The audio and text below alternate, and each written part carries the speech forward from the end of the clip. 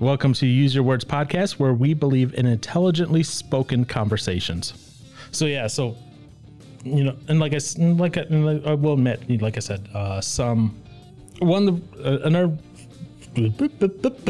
can talk, or not, yeah, or not.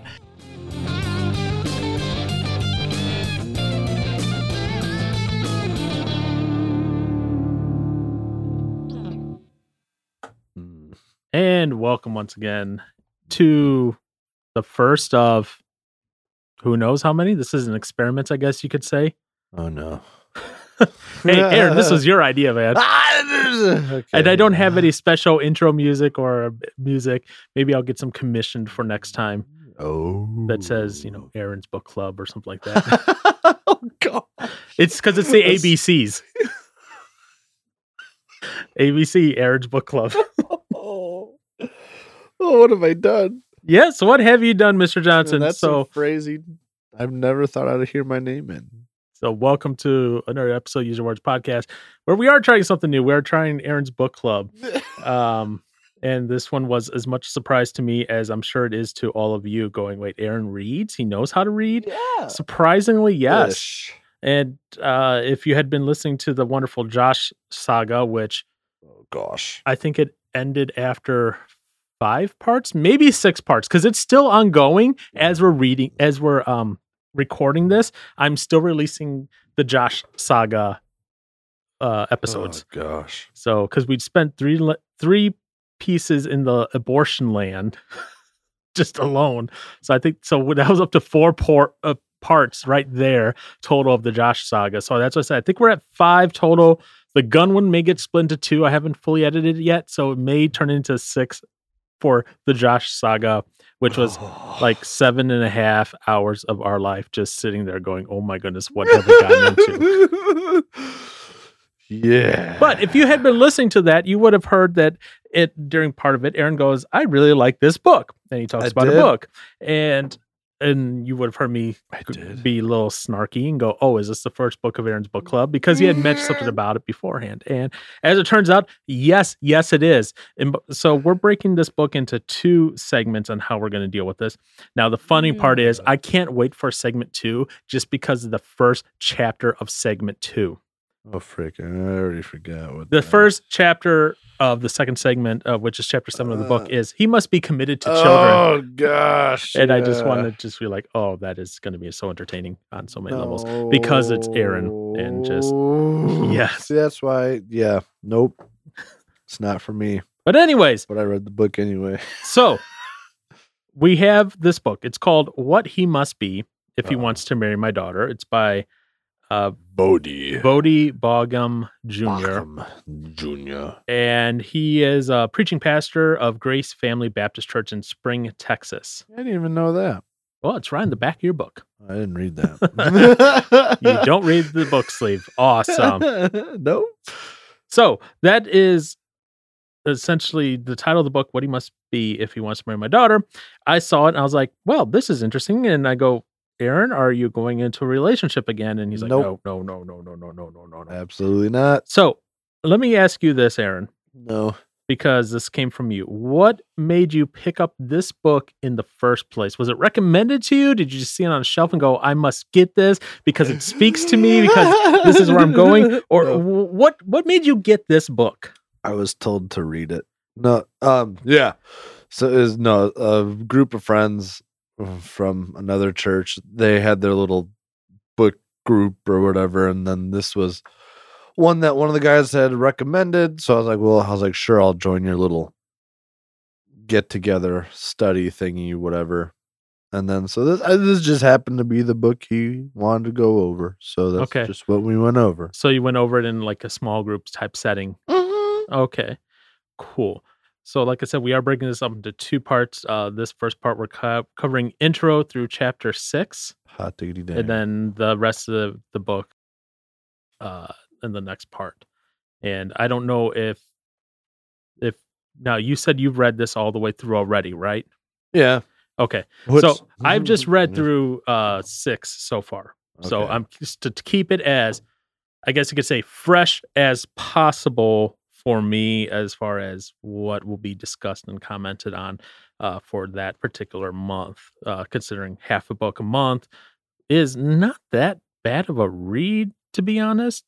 Now, this book in and of itself, it was pretty easy to go through for the most part. There were a few parts where I will say, even for me, his language got a little bit wonky.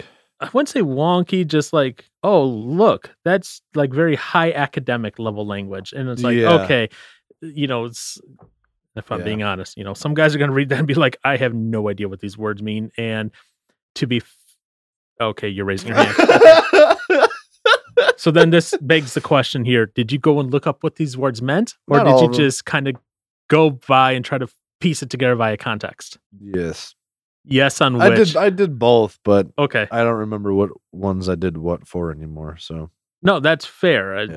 I was reading it and I was like, okay, there are definitely some words. I'm like, the average person, unless they've gone to like some sort of biblical class, or maybe they've taken a theology class, or have some higher learning under their belt, they're going to read it and go, what? Like, if I was to hand this book, and here's the thing, here's what I think this should be targeted towards is teenagers, right? Because he's talking about in this book what a guy must be like before. Yeah. Well, he even talks even before dating his daughter at points. Yeah. Okay, and that's the target. Then is probably going to be mostly teens because you got a lot of teens dating in that, right?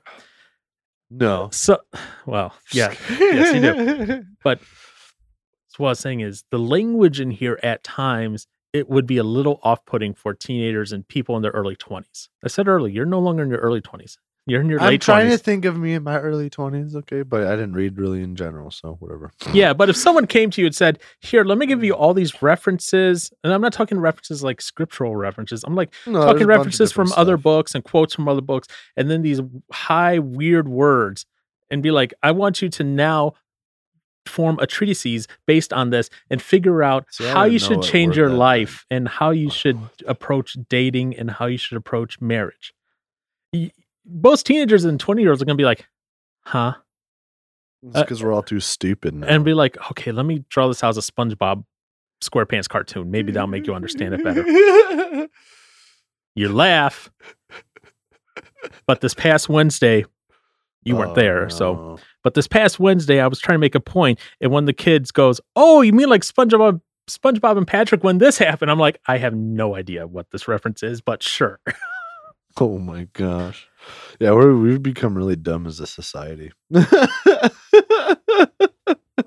Now I'm living proof of it, dang it. So if I have any major complaint about the book, and I have some minor little nitpicks here and there in specific chapters, but if I have any major nitpick, this is the critic. Yeah, I know. I can be the critic. This is definitely, if you were to hand this to a teenage guy and go, here, he would look at it, maybe read the first chapter or two and go, this is way over my head. I don't get it.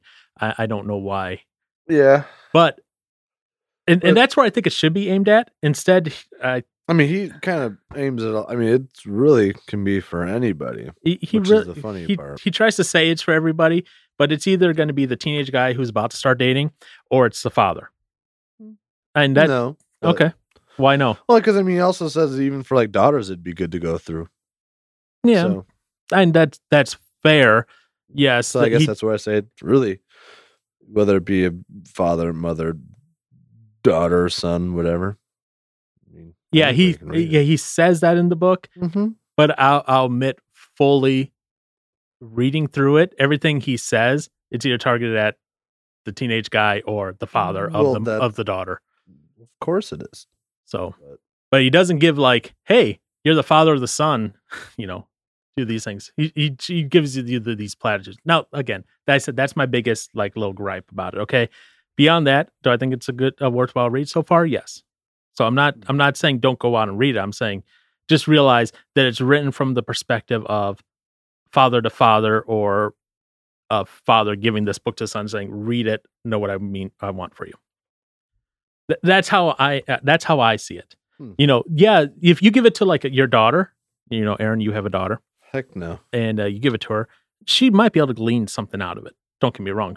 As far as like looking through it and being like, oh, this should be what a guy I'm looking for is. Now, again, we'll get to that when we get there on some other things. But oh, great. Why are you going, oh, great? I'm already regretting this. Why? Why are you regretting this? I don't know. I'm just saying that. All right. So, Mr. Johnson, we have the first 7 chapters, or first 6 chapters. Sorry, not 7. First 6 chapters. And I'm going to say this. Even if you look at this in a bookstore, I think page 17, near the end of the page there, sums up essentially all that this guy is trying to say a guy should be. Huh. So it says he must be Christian. He must be committed to biblical leadership. He must welcome children. He must be a suitable priest, prophet, protector, and provider. Huh? And it goes on to say, a man who does not possess or at least shows strong signs of these and other basic characteristics does not meet the basic job description laid down for husbands in the Bible. So if you even pick it up to look at it, just look at the ending of page 17. And that essentially gives you the summary for this entire book. Yep. Now, obviously, he goes into each of those a little more detail for each of those points there, but he definitely gives you right out of the gate, this is what I'm going to be talking about in this book. And he does that whole typical speaker technique. I'm going to tell you what I'm going to tell you. I'm going to tell you, then I'm going to tell you what I told you. That's all. Oh, yeah. That's a typical speaker technique. And that's what he's doing. Right out of the gate. He's saying, I'm going to tell you what I'm going to tell you. He tells you, and then he's going to tell you what he told you. Because if you read the last paragraph of each chapter, the last paragraph of each chapter is him essentially wrapping up the entire chapter in one paragraph. Yeah. So again, gonna tell you, I'm gonna tell you. I told you. I told you. I told you. So I do appreciate that he takes that structure with the book. It makes it real easy, especially on some of the more, I guess you could say, drier segments of the book at times. Although there are some entertaining segments in here too. And then there are some segments that made me just kind of groan a little bit, but that's just me. That doesn't have to be everyone. So, right. Were there any particular segments that stood out to you about this book that really were like, hey, this is what's calling out to me? And I'm talking about even as a single guy here. There's just a lot. I mean, there's a lot of stuff that just kind of like popped out. I was like, oh. All right. So what were some of those examples of things that just popped out to you? Yeah, I don't really know. Okay, so let me ask you this then. Yeah. What are your thoughts on multi-generational vision then? That's chapter 1. Right out of the get-go, he talks about this multi-generational vision. Yeah. What are your thoughts on that? You read the book, right? Yes, I read the book. What do you mean? What are my thoughts on?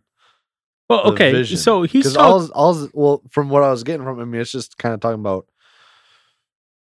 I don't know, when he was talking about it, he was just repeating, he wasn't repeating, but it's like you couldn't get out of the whole, like, the family legacy kind of thing, where you're just stuck in that. Mm-hmm. So, I mean, that's very discouraging. Right. And that's... Well, in this, I guess, case, I suppose. In this context of the example he gave. Yeah, and that's why I'm asking, what did you think about it? Yeah, so he's talking about it from... Now, obviously, remember, he's talking about this from a married person's perspective, where you're going to have kids, and their kids are going to have kids, and their kids are going to have kids, and where these things are going to happen and be defined down through the generations. This kind of brings me back to, something we were talking about up at camp even a little bit, where it was talking about, I will, bring the curse on you for whatever was number of generations, but blessings for 1,000 generations. Yeah. It was 40 generations, I believe, was the curse. Was it really that many? Oh. Yeah, something like that. And that's why we had the whole thing of like, is 40 less than 1,000? Yes. Okay. Okay. Yeah. And that makes a good point. A lot of people, where they realize it or not, even in this day, that's me, that's you, that's your nephews, that's your nieces, that's your everything. it's Josh, it's the enforcer, all of them.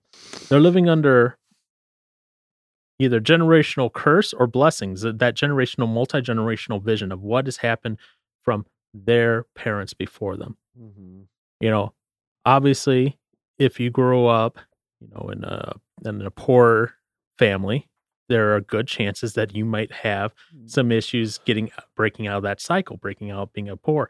If you're fatherless, there's definitely going to be consequences like that. I shouldn't even say fatherless.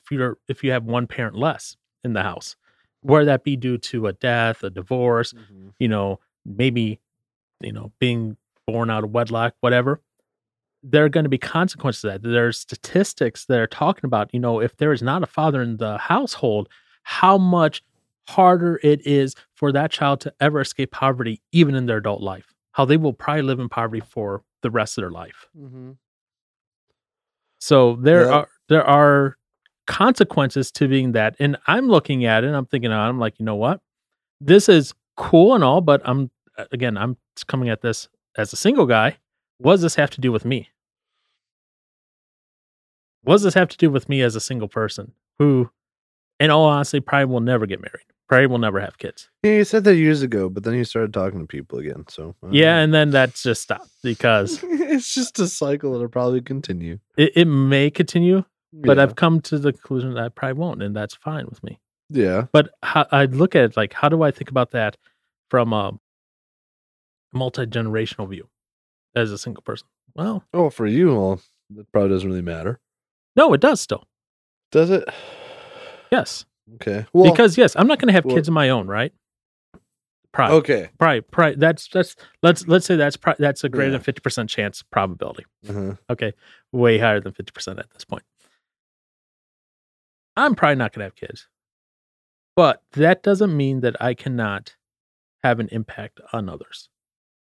Okay. And even though I may not be a direct parent or whatever, I may play a role in their life in some way. Right.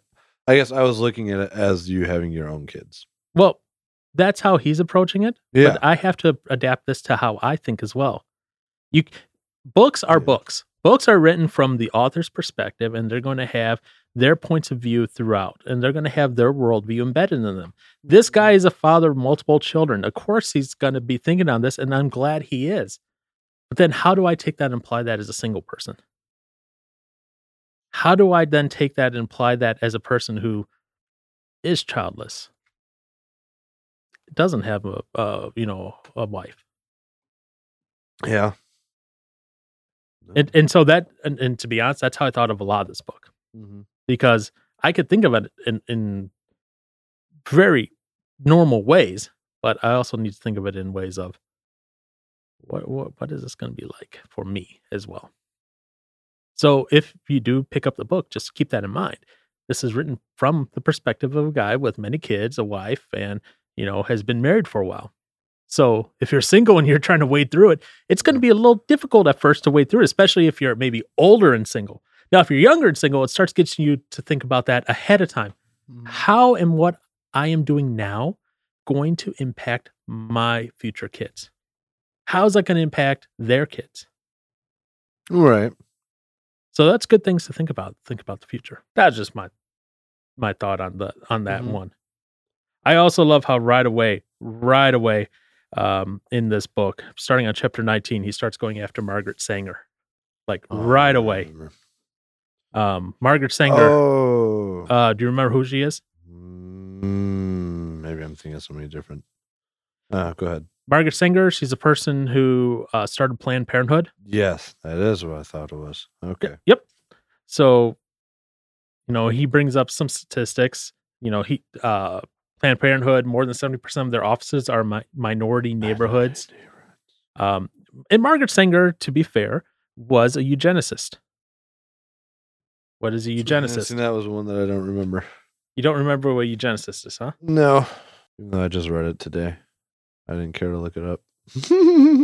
Practice or advocacy of controlled selective breeding of human populations. Controlling population. Yeah. So some quotes of hers that were I guess you could say pretty damning. And these are direct quotes from Margaret Sanger. Yeah. The most urgent problem today is how to limit and discourage the over-fertility of the mentally and physically defective. In other words, she was against people who had maybe some sort of mental or physical issue reproducing. Right. Survival, and basically Hitler, survival of the fittest kind of thing. Just in woman form. You just angered the Margaret Sanger people because people always compare her to Hitler because they're both kind of eugenicists sort of things. Yeah. And people are like, "Oh, stop doing that." Well, I mean, if she just had enough power, then do you think she probably would do something like that? I wouldn't be surprised.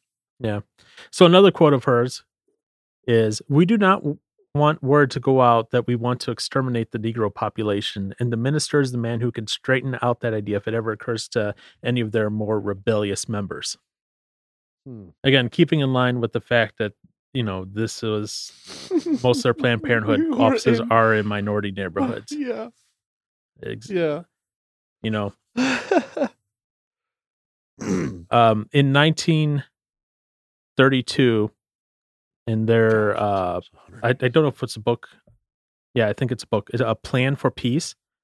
Margaret Sanger recommended birth control as a means of negative eugenics to achieve what the Nazis had set out to accomplish. She advocated for a stern and rigid policy of sterilization and segregation to that grade of population whose progeny is already tainted or whose inheritance is such that objectionable traits may be transmitted to offspring. And that is directly taken from a book. What was the book's name? Public Policy Issues Research Trends. That's a mouthful of a book, right?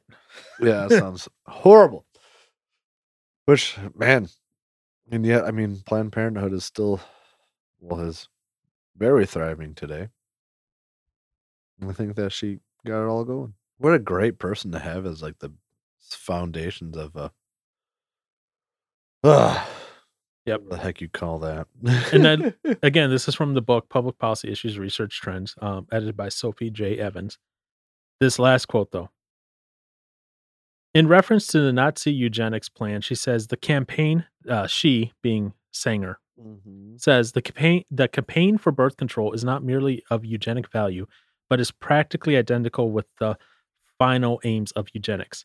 It was not the ideas fueling Nazi atrocities that Sanger found questionable and sad. It was the methodology. In other words, the end goals she was still on board with. It was just the ways that they achieved it.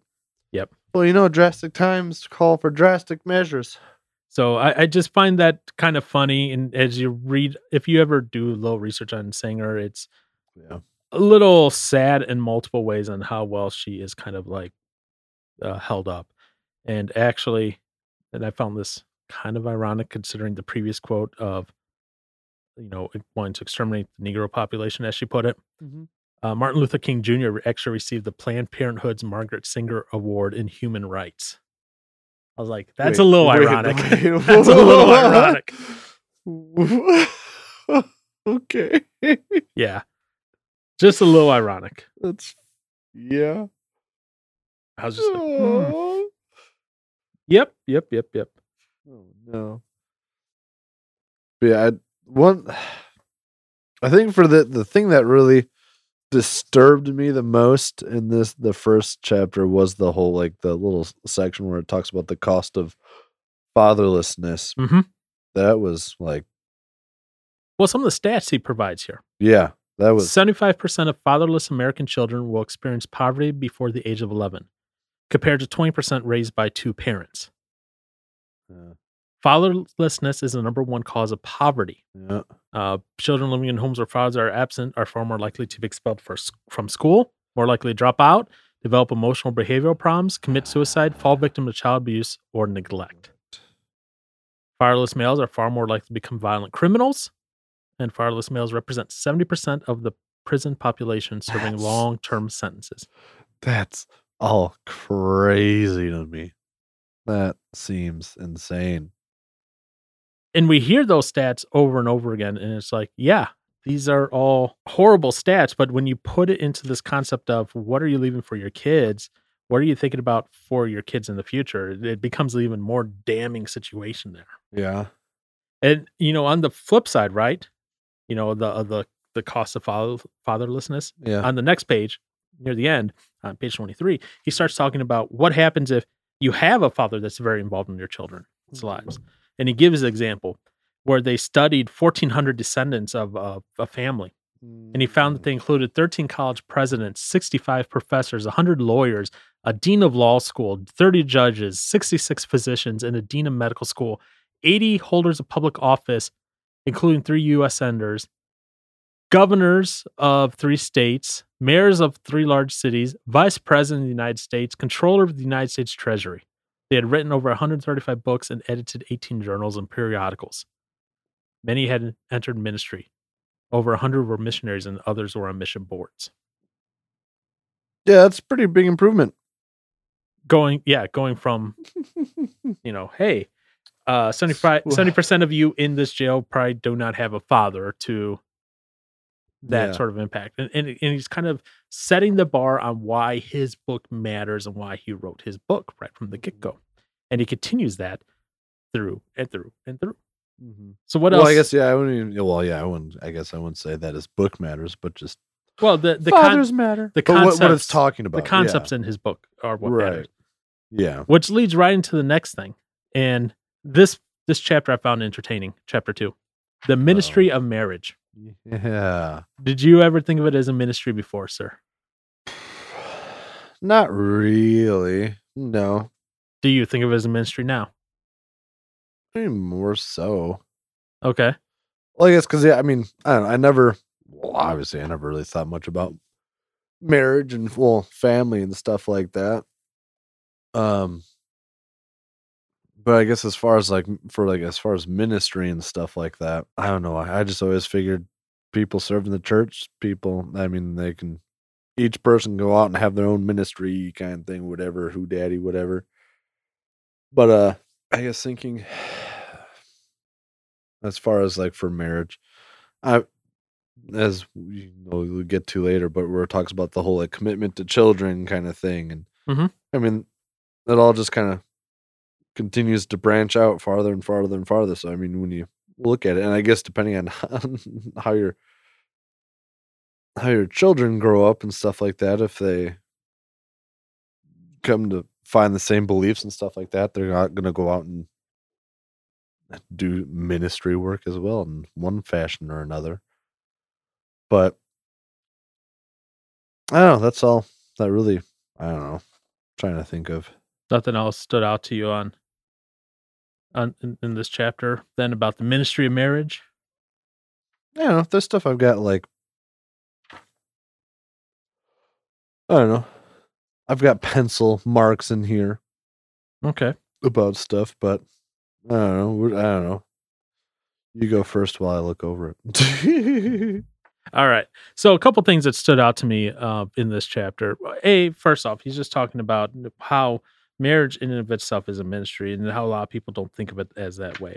And the way his logical reasoning for that he's talking about that is that, yes, it's about, having a family. That yes, it's about having children then within that family. But ultimately it's for, hey, this is how we raise our kids then to then go and get married and have more kids and continue teach, again, branching off of that multi-generational statement he made in the previous chapter and talking about, hey, this is how it should be. This is kind of, he kind of brings it back of this is how we were kind of commanded to do this in the Bible. Yeah. And so one of the things that he talks about is, and this is on page 33, is it's in the section, what happened to marriage? Yep. And he's like, hey, he quotes this article from the Houston Chronicle.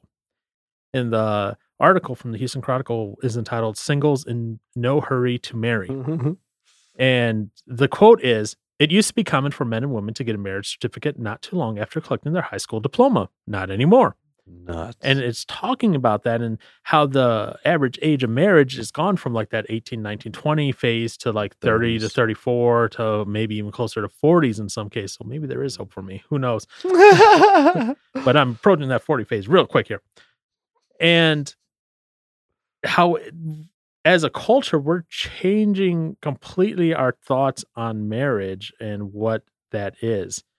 And, and then this is where he starts introducing this other, I guess you could say, concept that he starts talking about, which I'm sure will get him, quote unquote, canceled in today's culture, which is patriarchy, because he talks about that a lot in this book, I will admit. Yeah. We'll get to that in a minute here.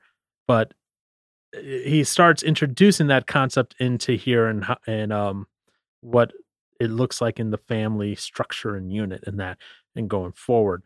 So I just like, it kind of caught my attention because I was like, okay, he's willing to put that into words. He's willing to put that on paper. All right, let's see what happens with that happen.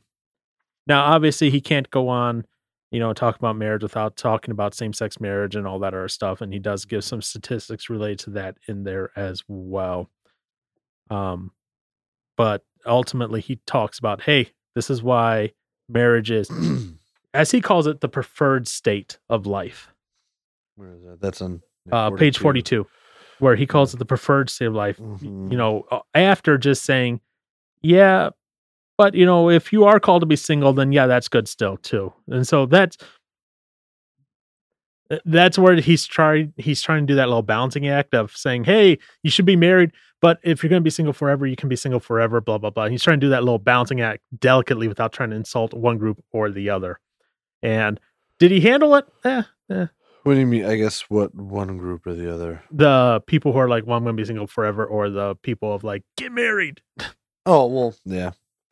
Did he handle that balance? There's really not much to say about it other than, I mean, it's in the Bible where it talks about, well, it was in Corinthians and one of Paul's message, but where he talks about, singleness isn't a bad thing. You can celebrate someone's singleness because, if you stay single, then there's just all that much more time and effort you can put into your relationship with Christ and stuff like that. Because having a wife, or vice versa, getting married brings more worldly issues into the picture and just more stuff that you have to be focused on and take care of, as opposed to just being able to focus on Christ and stuff like that. So what I did find funny, there was a study, right? And he talks about this on page 36. It says the link between religious attendance and family life is particularly strong for men. Currently, men are 50% less likely to attend church regularly if they are not married with children, compared to men who are married with children. Women are 41% less likely to attend church regularly if they are single and childless. Marriage does more than bind a man to one woman. It also ties a man to a local congregation. I was like, yeah, I had that. I put a line around that and said, why? you put why, huh? Yeah. All right. As I was reading that, because I guess I was wondered as why does it make a difference to have a family and want to go to church first? One of the things that first came to my mind was, some people probably use the church as a way to teach their kids some standard of, I guess, morals and right and wrong and kind of stuff like that, and helps to kind of teach them how to behave, kind of thing, versus having to do it all on their own. Right. And it might be some of that. It might be some of just that societal, cultural thing of like, hey, you're married, you have kids, take them to try to teach them that. There's probably more to it, to be honest. What it is. There is. Yeah. Now, if you want to know more on that, you'll have to go read Wilcox's book, which I'm sure is probably not dry at all. So that would be. Yeah, thank you for the notes. It says IBID. That doesn't help me at all for the book title. But so that was an interesting side that kind of just popped out at me. I was like, interesting. I guess it is. That's kind of going back to the first chapter, but like where it talks about like as far as for culture getting married and stuff like that, there's like the cultural norms where it was talking about how like the guy would go to the dad to ask for his daughter's hand in marriage and stuff like that, and it's like, it's just funny how we still do that, but it's like I feel like at this time nobody should really care about any of this, but for some reason we still do. Well, I don't remember later on. I forget which chapter it is directly in. I have it marked somewhere here, but he says that by the time that the guy, like let's say you, Aaron, right? You went and asked someone's father for their hand in marriage, right? For their daughter's hand in marriage. The guy writing this book, Vody Broggen Jr., goes, by the time that young punk essentially, I'm paraphrasing here. Yes. He's like, by the time that young punk comes and asks for my daughter's hand in marriage, I'm already back in the corner. It's too late. Yeah. He should have asked me before he even started dating. Which made me think of what I did. Like one time, and I thought at the time I thought I was so stupid for doing that. But after reading this, I was like, all right, now I don't feel so dumb. Because I feel like that is like should be something that should happen, or would be a good thing at least. Like, I don't know, like I'm thinking of my brother-in-law and then my niece. Like, I would hope you'd be very involved in her life in the manner of helping her find somebody that's actually worth being with. Right. So it's like, yeah, why let her just go out and date somebody when you know what should be the end result of dating is eventually marriage? It's like you should kind of have those kind of conversations before they even start dating, as opposed to, well, they've been dating, now he's asking me to marry her. Do I say yes or no? It's like, yeah. Yeah, I don't know. I just thought that was interesting. I was like, why do they just ask for marriage? Like, at that point, you would hope that they already know that they're okay for marriage. Yeah, I was reading that, and to be honest, the first time I was reading through it, I was like, okay, this guy's being a little too involved in his daughter's life. So I wouldn't say that at all, like I said, the first time I read through it, right? And then I chewed on a little bit more, and I was like, okay, I get it. I get what he's doing. He's trying to protect his daughter. Which is what we're supposed to do. Right. But so I was like, wow, that's because he does mention his daughter is 18, has never gone on a date, has never had a boyfriend. I laughed when he joked about the whole thing about locking the daughter in the basement till 30. I was like, oh boy, that's something he does or has done. Right. It's just like there's people out there that are definitely like that. And it's kind of like, ooh, that's scary. Because it's like there's a point where I don't know. I guess as a father it would be very difficult, but there's a point where it's like if they make their own decision, they make their own decision. And see, I look at this, especially at the whole 18 after 18 thing. Well, okay, so like if you're under 18 in that, or like 18, 19, okay, yeah. But I look at it this way. Okay, the last person I dated, right? We're both almost 40. Am I supposed to go to her dad, whom she hasn't even, whom she hasn't even brought into the picture of me even being a chance to know yet? Yeah. You know?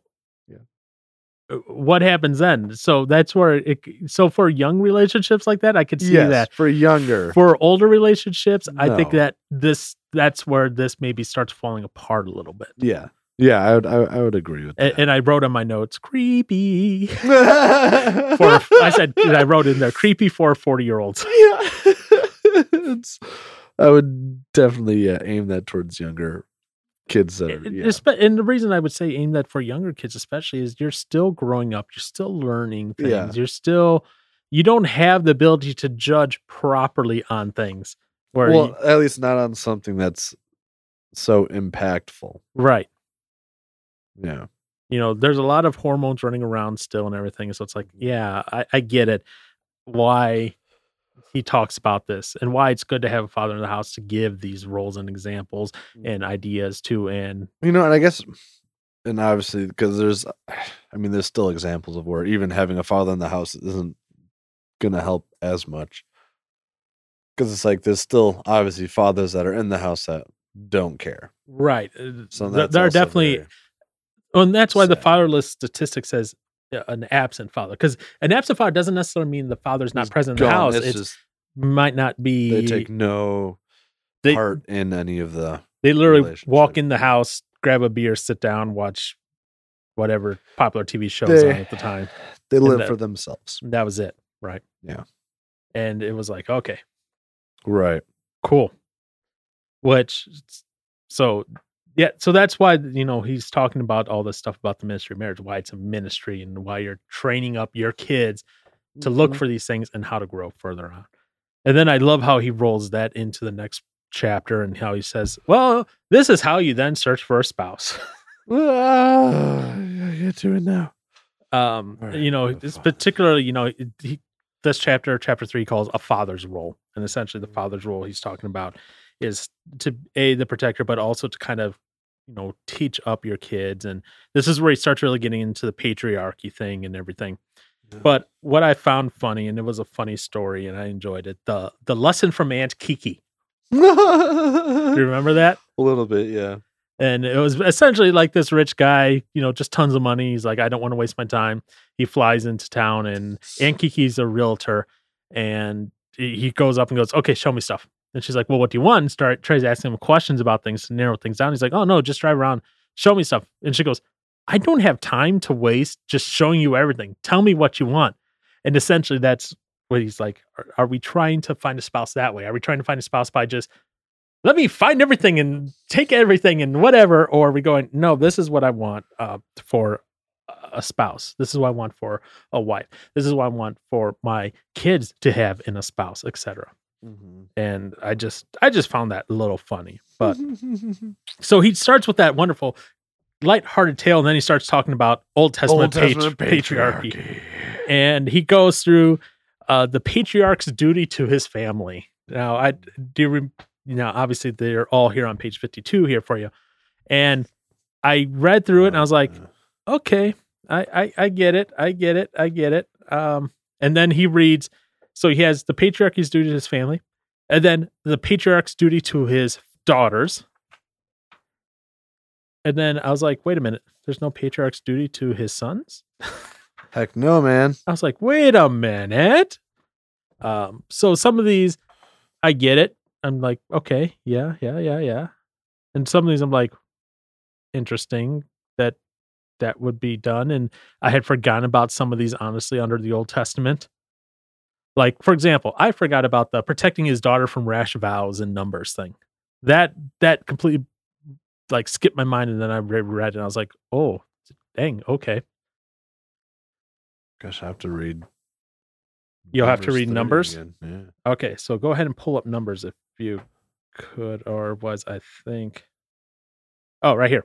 Oh, never mind. He has it right in the book. Yeah. If a woman vows a vow to the Lord and binds herself by a pledge while within her father's house in her youth, and her father hears of her vow and her pledge by which she has bound herself, and says nothing to her, then all her vows shall stand, and every pledge by which she has bound herself shall stand. But if her father opposes her on the day that he hears of it, no vows of hers, no pledge by which she has bound herself shall stand. And the Lord will forgive her because her father opposed her. So essentially, Aaron, you have a kid, right? You have a daughter, little Arina. No, Aaron with an E running around. Nora. Okay, Nora. Aaron. Okay, Nora. Okay, Nora. So little Nora. Aaron's apparently thought daughter names already. Okay. No, that's just how. Was it Philip and we started saying our names backwards to each other and greeting. So yeah. Okay, Nora. So little Nora's running around, and you hear her make a pledge or whatever, and essentially it says, if you hear it and you do nothing, then she's, by Numbers, Old Testament, she's bound by it. Yeah. But if you say, hey, no, then God will go, okay, she's no longer bound by this pledge. Yeah. I found that very interesting. I was like, huh, interesting. Again, that was just something that my mind, when I read it, I was like, oh, yeah. But the rest of these, like, I'm like, yeah, these make sense. Protecting daughter from male predators so she would marry as a virgin, thus bringing honor to his name, purity to her husband. Okay. Arranging his daughter's marriage by finding a suitable husband and making proper arrangements. Poor Aaron's daughter. Poor Nora. She ain't ever getting married. That's the title of this episode now. Poor Nora. Poor Nora. Ensuring a measure of security for his daughter by providing a dowry. Protecting daughter from rash vows. Providing security to his daughter in case the marriage failed. And instructing his daughter in the scriptures. All those make sense. The rash vows one I don't think really applies anymore, but other than that, yeah, like all that makes sense, you know. The other ones, and he even where he says to the family as a whole, so that includes his wife and his sons apparently. Managing the land in accordance with the law, personally modeling strict personal fidelity to Yahweh, leading the family in national festivals, nurturing the memory of Israel's salvation, instructing the family in traditions of Exodus and Scripture, providing for the family's basic needs for food, shelter, clothing, and rest, defending the household against outside threats, serving as elder and representing the household and official assembly of citizens, maintaining family members' well-being and harmonious operation of the family unit, implementing decisions made at the clan or tribal level. Now, obviously, some of those don't work and don't happen anymore. Right. But for the rest of them that do, it's like, oh, yeah, those still happen and still go on. Now, obviously, he goes on and takes each of those points, particularly about the daughter, and goes into that and talks about that and goes, okay, we're going to talk about each one of those points about patriarchy over the daughter and sees all that. And then he talks into gospel patriarchy and that and how it's still applicable through the New Testament and that. I was like, okay. And then he does bring up, page 64, that whole disgusting thing. Disgusting. So this is from Genesis. This is Judah. Judah saw his, was it Tamar? Tamar, yeah. Was it? She is his daughter-in-law. Yeah, daughter-in-law. So Tamar was married to one of his kids. The kid died. Judah then promised, hey, go live with, your parents. I'll send my next son for you. The next son said, no, essentially. And it actually talks about, how he spilled his seed so he wouldn't get pregnant. And the son was just like, no, we're not going to do this.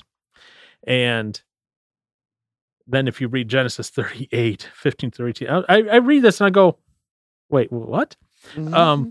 When Judah saw Tamar, he thought she was a prostitute, for she had covered her face. Okay. He turned to her at the roadside and said, come, let me come into you, for he did not know that she was his daughter-in-law. She said, what will you give me that you may come into me? He answered, I will send you a young goat from the flock. And she said, if you give me a pledge until you send it. He said, what pledge shall I give you? She replied, your signet and your cord and your staff that is in your hand. So she gave them to her and went into her, and she conceived by him. Now, if you read the rest of 38 and you read around that, right? Mm-hmm. After this, Judah goes back and tries to send the goat back to her because that was what he promised. And if you read it, he goes, where is the cult prostitute that was here? Now, when I say cult prostitute, I'm being serious in saying that literally a cult prostitute as in religion other than the God that he served. Mm-hmm. So he willingly went to a prostitute, and I'm just like, oof. Yeah, I'm glad this was in this book about the examples of stuff. I was like, yeah, that's definitely an example of what not to do. Yeah. Impregnate your own daughter-in-law. Sounds great. Yeah, I was like, what the heck? And then like, people back in Genesis did very reprehensible things. I mean, they still are. Shoot. Oh, yeah. You know what? That'll be a whole other conversation for another time. Not going to do that one right now. Say nothing's really changed. Yes. Yes, 100% agree. So anyways, so that's that chapter. Father's Role is talking about patriarchy, which patriarchy might get people canceled and so many ways. Especially now.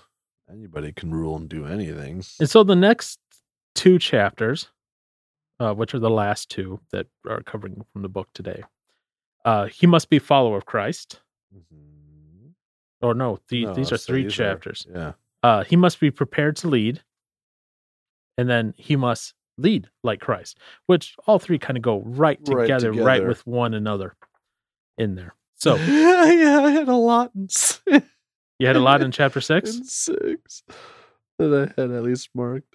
All right. But, so, and there's a lot that's being covered here in 4, 5, and 6. Yeah. So is there anything of particular importance that stuck out for you, Johnson, that you wanted to bring forward from 4, 5, and 6? Oh, 4, 5, and 6. Yeah. Jeez. Because 4, 5, and 6, if I'm being honest, really should have been one chapter. Yeah, it could have been. It's all stuff that I am no good at.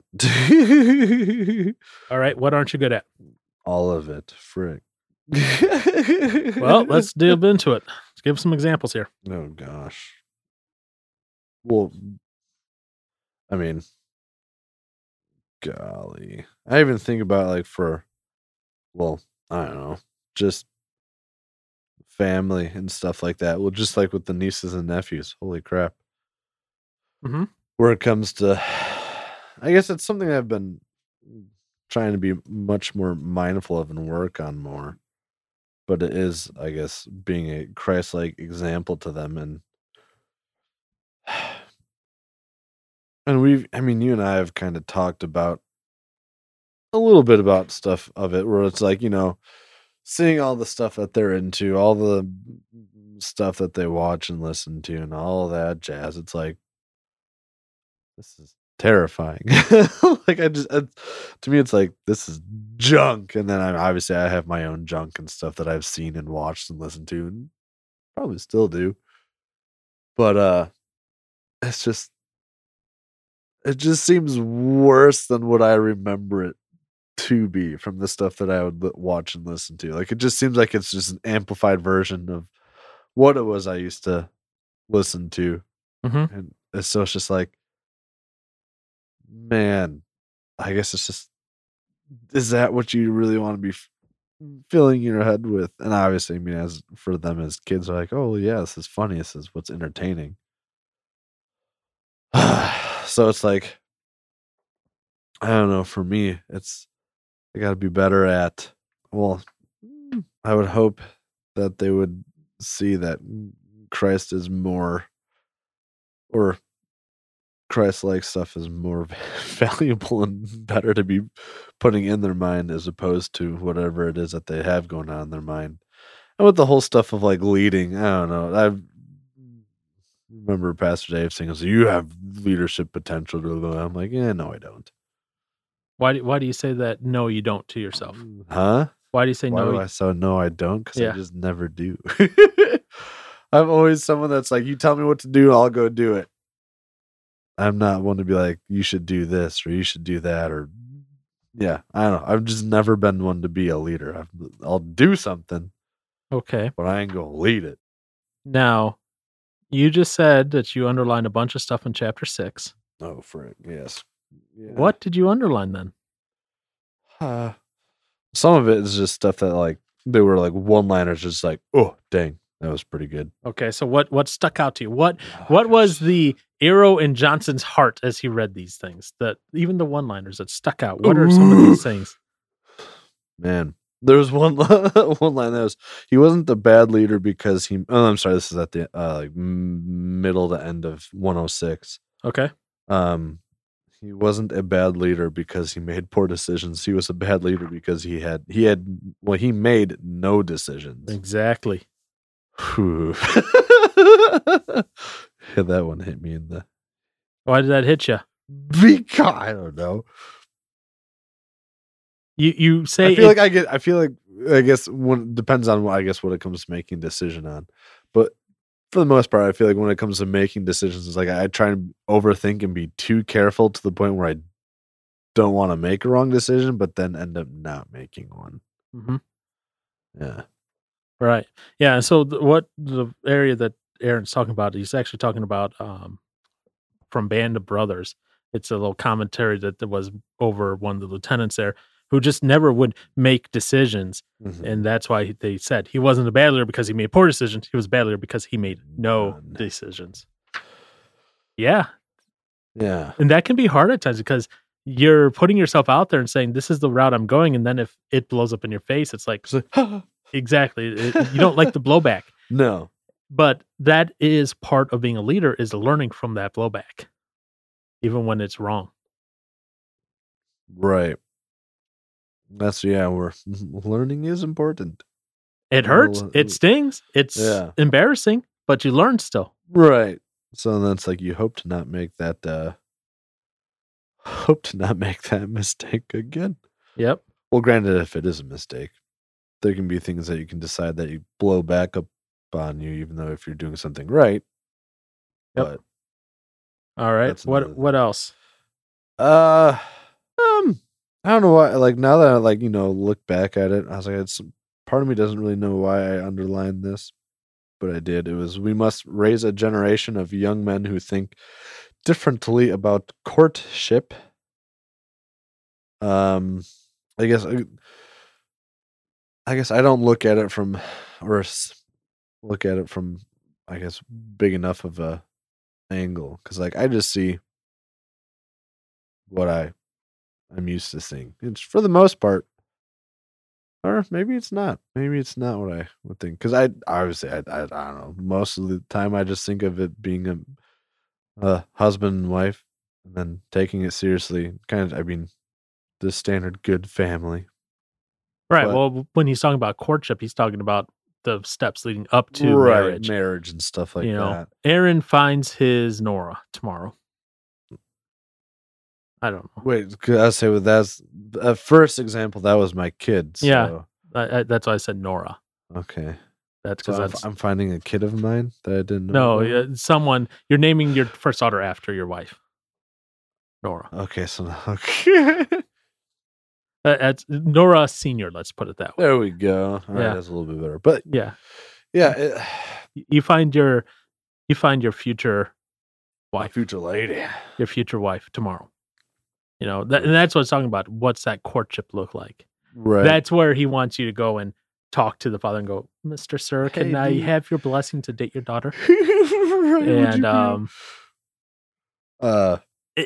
I don't know exactly how well that's going to work in today's society, honestly. Well, I think for one thing, I don't know. I guess I'm trying to think of conversations I've had with other people, I guess, about just dating.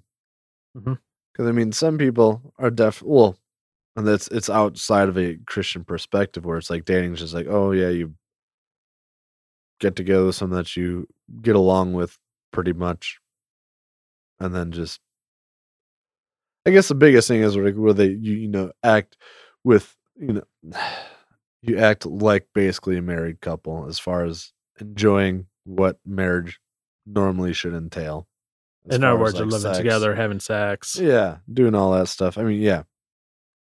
They figure you just do that, and then once you finally find someone that you're right, that you, I guess, are either one, you're done looking, or have been with someone long enough where it's like, well, I guess this can work now. Then it's like some people then get married, but then some even don't because they don't want to do all the legal paperwork stuff and stuff like that. So I guess as far as, I guess one thing I could see getting taught to, more, I guess, boys and men growing up as time goes on, is it's more of a matter of convenience for them. And it's just something that is going to benefit them to a point. Because obviously, and like still, I mean, you hear that, relationships take work and stuff like that, and you're going to have to make sacrifices and all that. But it's like, as long as you're happy, though, kind of thing. That's as long as you're happy. Pisses me off. But. Yeah. I'm thinking about it. This is me trying to look at it from a larger perspective too, Yeah. And even younger people, teenage wise, right? Dating is no longer a lot of times you meet the person face to face at first and you go, ooh, I like them. And you start, a lot of times it's online, it's online, and that's where I'm like, yeah, I get where he's coming from. Like, hey, try to be respectful, as the guy, try to be respectful and try to do this. And at the same time, he's going, but as a father, vet these young punks that are coming to date your daughters, essentially. That's what he's doing. In that segment, he's giving it's a twofold attack thing. Essentially, it's the whole sons, kids, go talk to your future girlfriend's father and get their permission first. But at the same time, he's going, fathers, vet those young punks that are coming to date your daughter. Yeah. And that's why he talks about the whole thing of like, well, they're asking me for a hand in marriage. He's like, but I've met them 2 or 3 times. He's like, right. What does that mean? And I think there's a balance between it. Especially if you're in a situation where you can have a relationship with that other family, like, let's say you're starting to date someone, Aaron, right? Mm-hmm. And you're able to have, go over to her parents' house, on weekends and that, for dinner, have a nice Saturday dinner together. I don't know, something like that, Yeah. You're having those conversations. Then it's not the whole thing of when you go and ask for the hand of marriage. It's not like, oh, I've only seen this putz 2 or 3 times. It's, hey, I've seen this putz and I've known him, hundreds of times already. All right, cool. Right. It's about freaking time. Because to be honest, trying to quote unquote vet the future boyfriend before they start dating doesn't even work either always, because you don't know the kid yet. Right. I look at it more as like it's a continual ongoing vetting process, not a one-time vetting process. But I do agree with, some of the stuff he says, like, hey, they try to have marriage without being married, aka the emotional attachment, the living together, the sex, and what he calls the intimacy. And he goes, guys, we spell intimacy sex. Yeah, right. He's straight out about it. He goes right on, says it without. I find it funny though. In here, you could tell he's an older gentleman.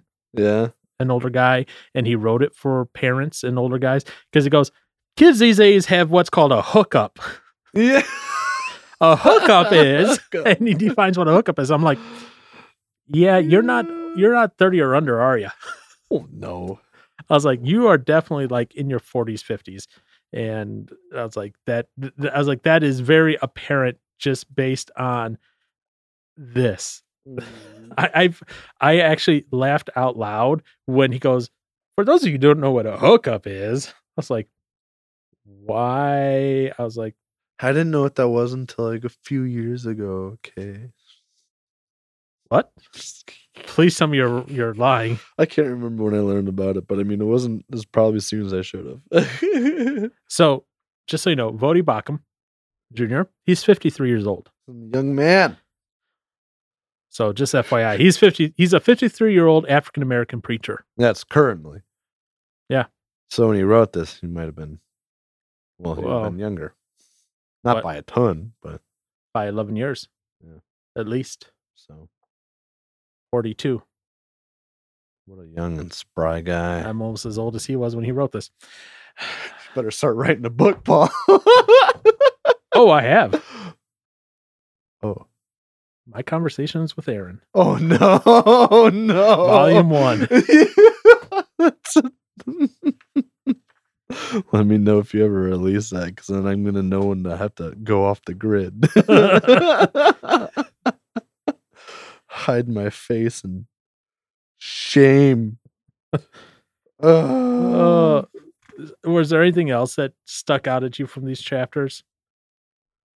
I mean, there was the whole thing about having maturity and sensitivity, encouraged to avoid arousing the affections of young women prematurely. That was probably, I guess, that's probably something that, I mean, kids never think about. One, because I guess I wouldn't even just say kids. I mean, adults and kids at this point, and that's on at the end of like 109. Okay. But because it's like we're taught so much to just go off of feelings. Yep. And this is obviously very much not about that. Well, I guess the Bible is very much not about going off of feelings, because feelings will screw you over at some point. So that was good point. On 111 where he one of the lines is, you're just gonna have to carve out some time and study. A little bit before, I mean, he's just talking about how like people look for like a all one time end all argument kind of responses and stuff like that, which I mean there like is none, but talks about how for if you're having conversations with other people about it, it's like you're gonna have to say at some point you're gonna have to actually study and find out for your own. Exactly. Which I hate hearing or reading, because it's like, oh, I have to take time to actually learn this stuff as opposed to just being told it. Yeah, plan for growth. It's always a good thing. Another thing I'm not great at. That's kind of like what I felt like reading this book. I was like, oh man, what are all the things that I'm just not good at? There's this and that and this. And well, then at that point, those are calls even to you, Johnson, of things then to start working on. Right. Yeah. Oh, I know. But you know, the whole feelings thing, whatever. Oh boy. Is there anything else that stuck out in these chapters for you? Because I got a list. What do you got? Yes. All right. Fire away. So a couple of these are serious. One was just funny. I don't know, funny or what. So we're going to start way back in chapter 4 then. Or was it chapter 4? Okay. Yeah, 4. So right away in chapter 4, chapter 4 is entitled, He Must Be a Follower of Christ. Mm-hmm. Which I was like, this is pretty self-explanatory. I was like, this chapter is a little long, but it's an academic long, so I understand it. Mm-hmm. That happens. But I like how he did delve into the whole yoked together thing. Mm-hmm. And he's talking about it. This is more than just marriage. This is talking about in all things, in all facets of life, in all sorts of work, that you should be yoked equally in that regard. And he talks about, he has a quote from Calvin on it, but he sums it up like this. In other words, Calvin's argument is not that marriage is excluded from the topics covered in this discourse. On the contrary, he sees it encompassing marriage and much more. In other words, it's not just that whole concept of being yoked equally is not just for marriage. It is marriage, business, what else? All these other concepts in life. So it's a much broader concept where people tend to just limit that verse just to marriage.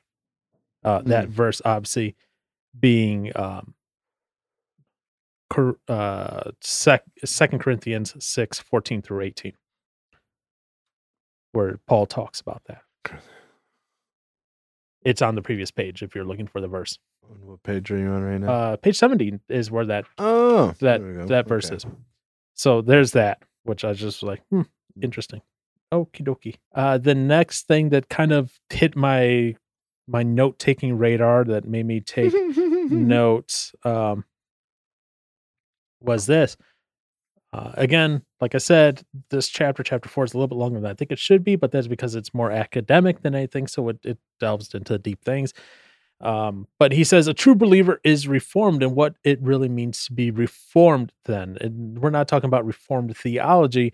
We're talking about reformed as in change, as in a real conversion. So that's what it's talking about. And he's talking about how, the example he's giving is a conversation he had with some parents where they're like, oh, our kid was saved at this young age, but now he's a teenager, he's acting up and all this stuff. I'm like, 2 thoughts came into my head. I was like, first off, he's a teenager. He's going to do that. It's going to happen whether they're saved or not. Mm-hmm. Unfortunately, teenagers love to rebel. I mean, people love to. Well, that's where it really starts to kick off. Teenagers love to rebel. And to be honest, angsty emo and angsty. And after learning, I had to listen to a lot more emo music than I realized. Jeez Louise. But yeah, that's where that rebelliousness comes through, especially. And what's funny, this is hilarious. In dogs, it's the same thing. They're teenage years, they start rebelling. You can have them perfectly trained as a puppy, but their teenage years, they stop willingly not doing what you train them to do. It's not a salvation issue there in dogs at that point. It's just a natural. It's just this natural, like, hey, I want to rebel thing. Yeah. And I'll be honest, part of me still has not grown out of that, but that's a whole other conversation. And that's, I mean, as soon as you hit those years, I mean, I think that's something that nobody ever really grows out of to some degree at some point. Yeah, but I still keep it in. Yes. Some people have it under control a lot more.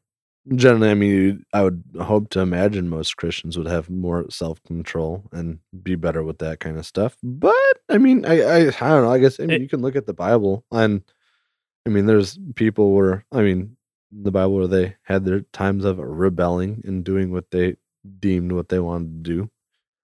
But yeah, I still have that though at the forefront, especially at work at time, and I shouldn't, but that's just me.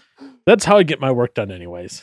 There you go. Mm-hmm. So that part about him talking about the reform, and he's literally going to the parents like, well, is your kid really saved? And I was like, I don't agree with this approach here. And then I remember where that essentially, I think he's Southern Baptist, and like that makes sense now why he did that, because why he brings in the question of is he really saved kind of thing. Well, no, like why is he like, well, obviously your kid's not saved if he's rebelling, and he was saved, quote unquote, as a youngster. Oh, and then I go, oh, Southern Baptist. I was like, I get it. And here's the thing about a book like this: you don't have to agree 100% with everything to get things out of it. It's not a Bible. No, yeah. So there are points in here where I read it, I go, ooh, that's creepy, or ooh, I disagree. But I was like, but his other points still stand and still works. I'm like, whatever. By the way, at the end of the next one we record, you'll have to give it a rating out of 5. Oh gosh. So start thinking about that now. How you rate this out of 5? Oh no. Okay. Yeah. Yeah. So anyway, so that was one part. And then the next part that made me kind of laugh / cringe / I want Aaron's take on this. Oh, great. Page 86. I'm 10 pages away from that. Yep. Page 86, the stay-at-home dad. Heck yeah. So what did you think about the stay-at-home dad scenario there? Oh, I don't know. So essentially what happens is the guy goes and picks up his kid from school, and this Cuban lady comes up to him and goes, I know you're a pastor, so you don't have a real job. And she points at the other man there that he was talking to, goes, why are you here to pick up your kids? And the guy goes, I'm a stay-at-home dad. And he goes into a little bit more that, his wife makes more than him, makes enough for them to survive on. Mm-hmm. And because of that, they decided for him to be a stay-at-home dad. Right. And this author kind of goes, well, why is he being a stay-at-home dad? He's like, and he talks about how that's the infection of feminism in the church and how he needs to reclaim his manhood and all this other stuff. I'm like, interesting. So, what's your thought on stay-at-home father? Oh boy. I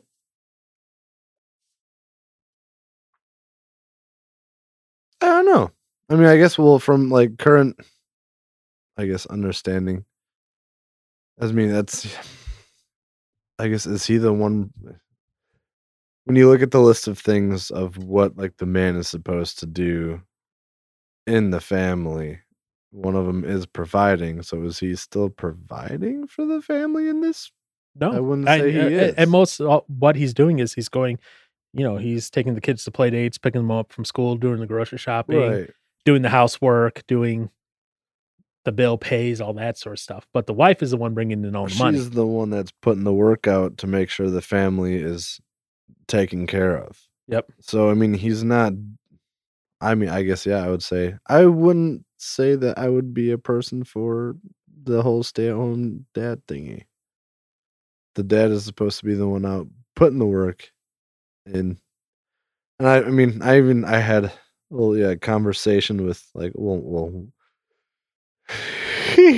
now that I was about to say it, I thought of the wonderful phrase "mother dearest." Okay. Because I was talking to her about that, and I was like, "So, but what about the whole situation where it's like, oh, well, the wife is going to be able to make more money and stuff like that, and like, so why not? I mean, you both can work or whatever." And she's like, "Well, I guess she was under the impression you should just go under the man's salary and learn to live off of what he can do."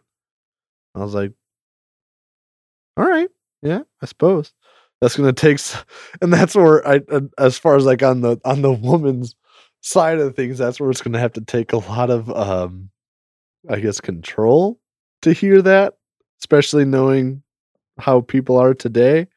Where if they're told that, like, "Hey, like I'm the man that's kind of like running the ship here," kind of thing, and he's the one that's like, will work under my, I guess, what we can provide. I can see a majority of women being like, "So I'm not good enough to, or kind of, I don't know, maybe that's not the argument they'd bring up, but they would get upset that like, well, why would we live in worse conditions when I can just work and make more money and we can have a better living style or whatever it be that Yeah, be and better." that's part of the like the American chase and dream, and for like the bigger house, the bigger Mhm. drum set, the bigger guitar, the more guitars. Yeah. I'm sorry, am I attacking someone personally? Yeah. But in reality, in the Yeah. current American culture, to live under one salary is pretty difficult. Yeah, and I don't I think I can't remember. I don't know, yeah, I'm already forgetting a lot of this chapter, but, like, I thought when the guys and I were discussing this as a group, we had asked, like, I was like, "Well, is this okay for women to work while being married?" And I mean, I think we all came to the conclusion. I was like, "Well, yes, that's perfectly okay until kids come into the picture."